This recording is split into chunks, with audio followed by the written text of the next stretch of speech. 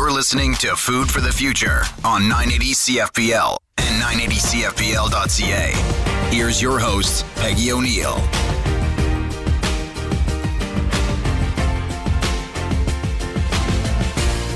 I'm Peggy O'Neill, home economist and host of Food for the Future. Today we return to the monthly series Back to the Future, in which we discuss the renewed interest in historical food preparation methods. Our topic today is heritage cookbooks and forgotten cooking skills. It's my sincere pleasure to introduce Darina Allen, author and owner of Ballymaloe Cookery School in County Cork, Ireland. Welcome, Darina. Thank you. It's a pleasure for me, Peggy. It's just a sincere pleasure for me. I've admired you for so long, and I know the listeners after our show will look into your books and Ballymaloe Cookery School and fall in love with it as I have. Darina, you've spent your life in food, and you have made some really important international contributions to food education and to food advocacy. When and how did your passion begin? I'm the eldest of 9 children, actually. I was brought up in a country village in the Midlands of Ireland in County Laois, a little village called Callaghill. And my mother actually loved to cook.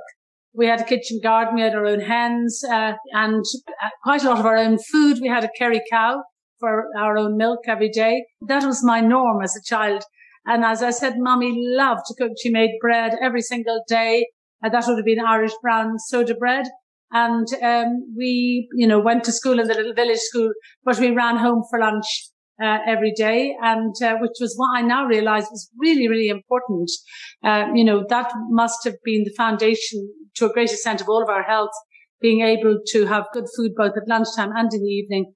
This was my norm as a child. Food was all around me, and as far as I was concerned, we just ate what was in season and what came from the garden and the food of our local area. At that stage, I was born in 1948. I'm 72 now. And so basically, it was a treat at that stage to go to the shop and get fig rolls, or all kinds of funny new convenience things began to come on stream. So they were sort of treats for us in the beginning. And then we thought, oh, hang on a minute. They don't really taste as good as what Mummy makes, but there was a sort of novelty value. Anyway, so I think it was part of my childhood, and that's, I think, where the passion began. That's just such a wonderful, almost poetic description of your origins. And I think there are some rural listeners that in Canada here that have probably some similar backgrounds. And what we're trying to do is bring back that recalling of how good it actually tasted and how we were creative and worked and lived within the seasons. And so that's such an inspiring background and a new way of looking at food even today. And I absolutely love, Darina, what you do, as many people do across the world. And Ballymaloe's concept of a flourishing food system is, I think, really important. And can you please share with us Ballymaloe's approach to food as a way of life? Well, just to tell you a little bit about, we pronounce it Ballymaloe actually, Ballymaloe means the town's land of sweet honey. And in Ireland here, a lot of the place names go back over 2,000 years and would usually reflect a particular attribute of that particular place. So, in other words, around here, the honey must have been particularly good from the bees, and also we're down on the south coast of Ireland, east of Cork, and we're in the middle of a 100-acre the cooking school here, and there's a country house, hotel, and inn as well, which was the sort of mother house that my mother-in-law Myrtle Allen, my father-in-law Ivan Allen, opened to the public. Oh my goodness! In 1964, it was the first country house hotel, what you would call in Ireland, and maybe almost in the British Isles, I think. So we live at the cooking school, which was established in 1983, in the middle of the farm here, is in the middle of this 100-acre organic farm, quite extensive gardens, about 10 acres of garden, and a lot of edible garden. And we also have an acre of greenhouses. So, and we have a little Jersey herd of 8 or 9 cows, and we have a little micro dairy. So we make our own butter and cheese and yogurt. We have some heritage pigs, which, live a happy life running around out in the field. And then they make a little trip into the butcher. And then we celebrate their lives with lovely bacon and charcuterie and so on. We also have about 600 hens. So the scraps from the morning's cooking at the cooking school go to the hens and come back as eggs a few days later. So, honestly, Peggy, we're very lucky because we have a very good growing climate in Ireland all year round, pretty much. Even in the winter, things still grow slowly. And we use the greenhouses as a protected garden. But we often, from now on, we will often sit down to a plate of food where everything on the plate came from the farm and gardens, including the milk and the cream and the butter and all of that. Or else, if it doesn't come from the farm and gardens, basically, we then source it locally as far as possible. And then, of course, we have produce from all over the world, spices and all of that. This is not something we kind of go on and on about. It's just the way we are. It's just basically the way we always were. And funnily now, students come from all over the world and have done for a long time, farm to the fork. These are all new phrases, of course, all new words that we've been doing it for a very long time. As I said, it's just the way we live.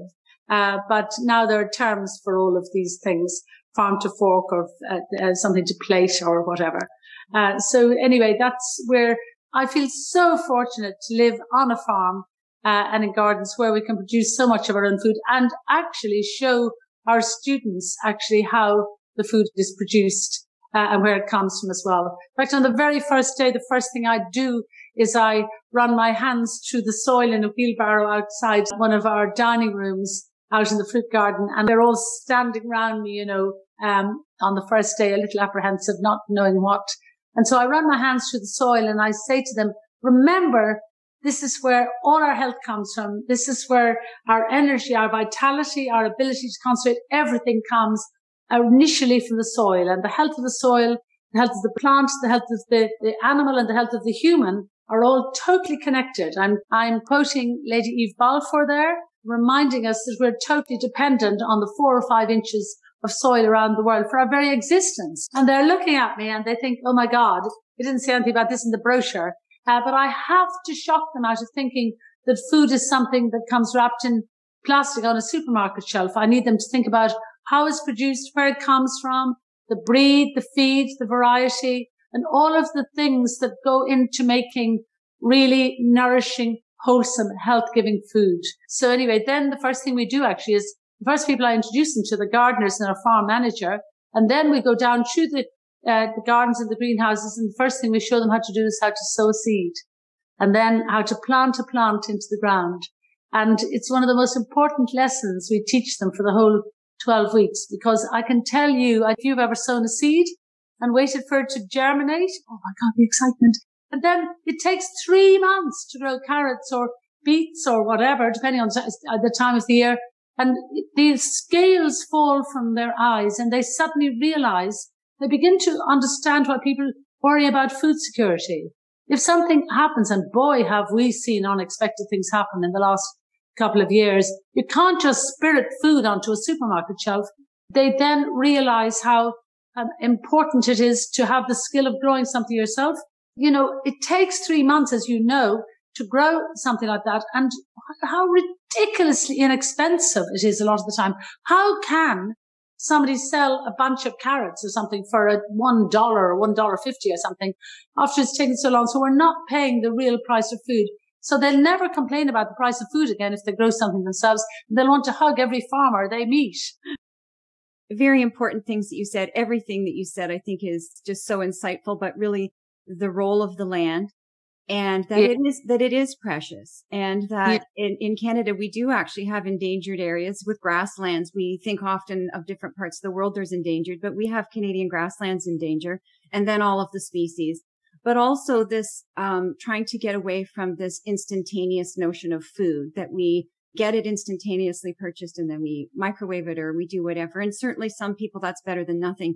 But to be reminded, I think, in today's world, when there are many types of advancements, that there are still some dependencies that we have, like the land, the germination process, or a period for food, that those are things that Mother Nature is still taking care of to some extent. And we need to pay attention to, know about, protect, and support. And as you said as well, the farmers. One of the series coming up, we're going to be looking at the Canadian food dollar and just really how little of it does go to the farmer. And crusading forward every day, working the land and providing the food. And I think those are really incredibly important messages that really talk to why our food heritage is very important. After the break, we'll hear more about the renaissance of historical food preparation methods from Darina Allen, celebrated author and owner of the Ballymaloe Cookery School in County Cork, Ireland.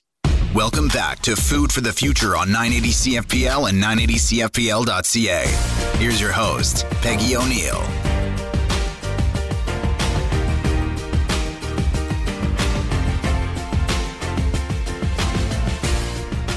I'm Peggy O'Neill, home economist and host of Food for the Future. We are speaking with Darina Allen about family cookbooks, food heritage, and forgotten cooking skills. Darina, you're a significant contributor to the slow food movement, which was formed in part to prevent the disappearance of local food cultures and traditions. In their Arc of Taste, there are groups trying to preserve not only food items, but food preparation methods that have been lost. And why should we care about such things today? Oh, my goodness. It's really, really important.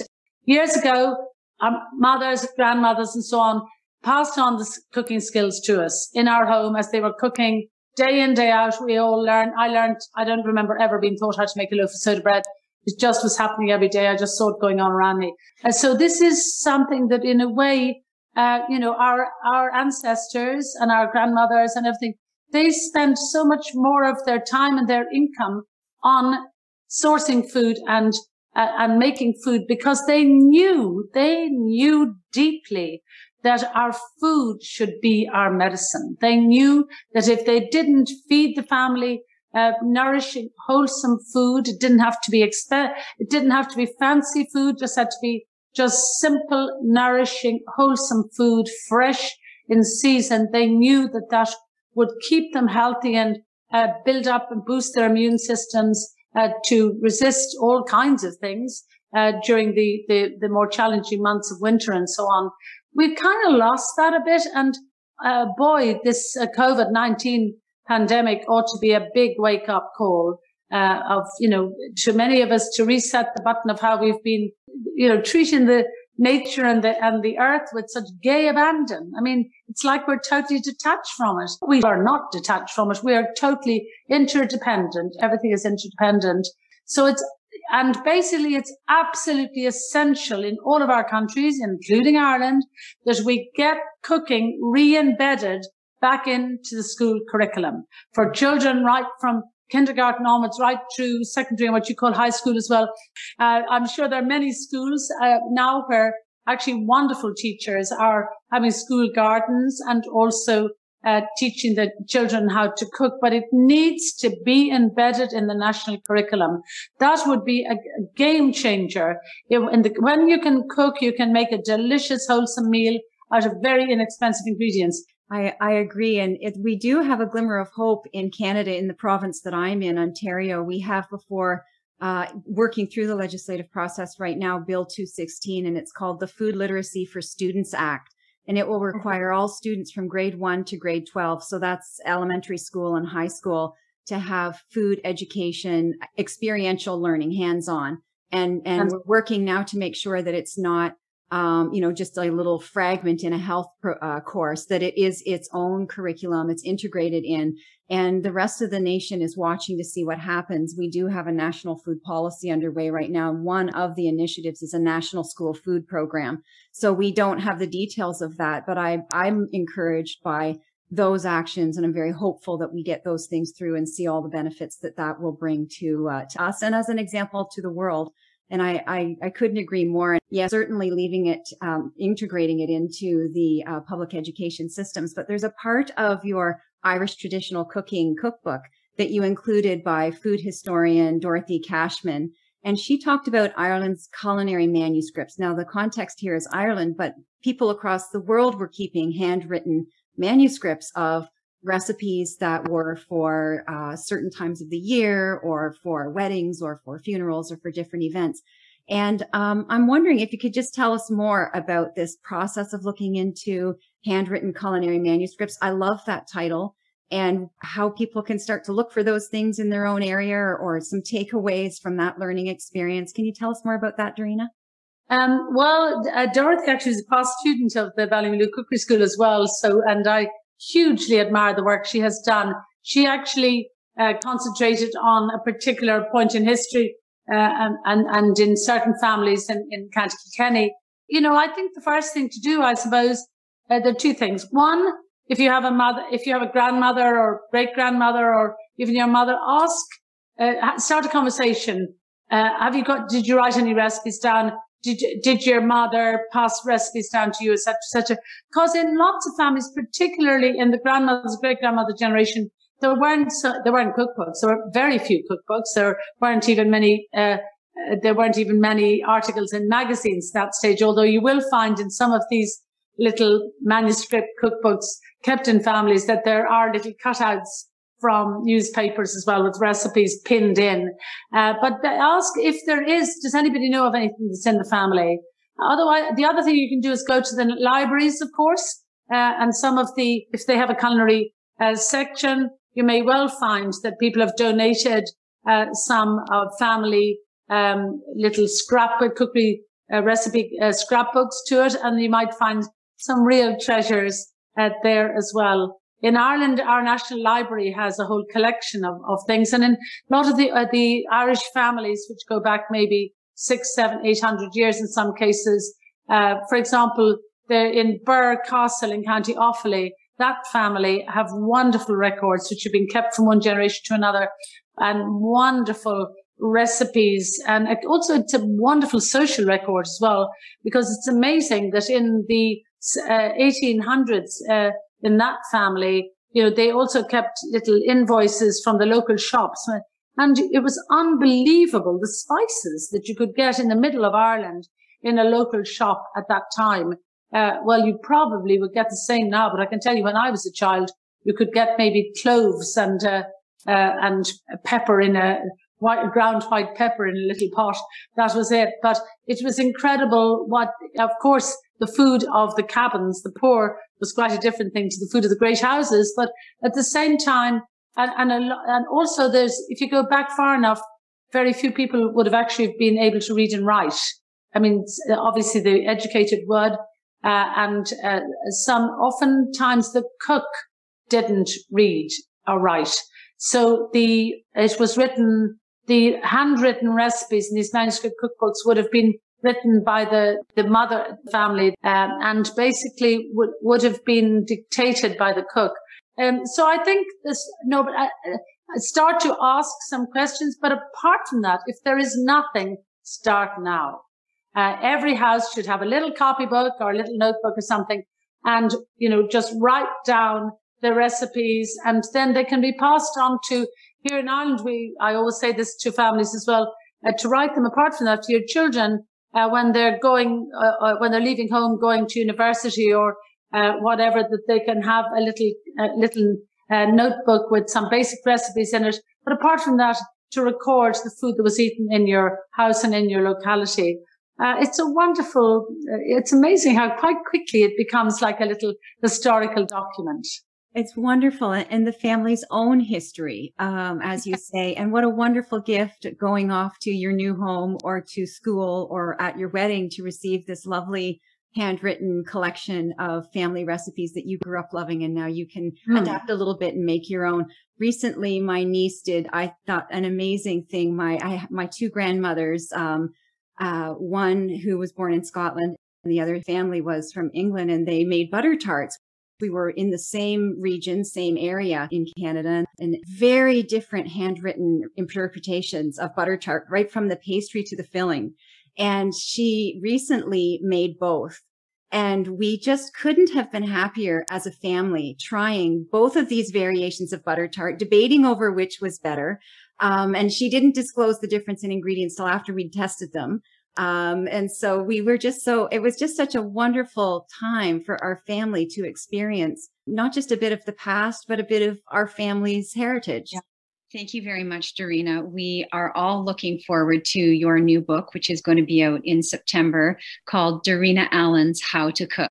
That's such an exciting title, and I can't wait to see the content, and I know that listeners will as well.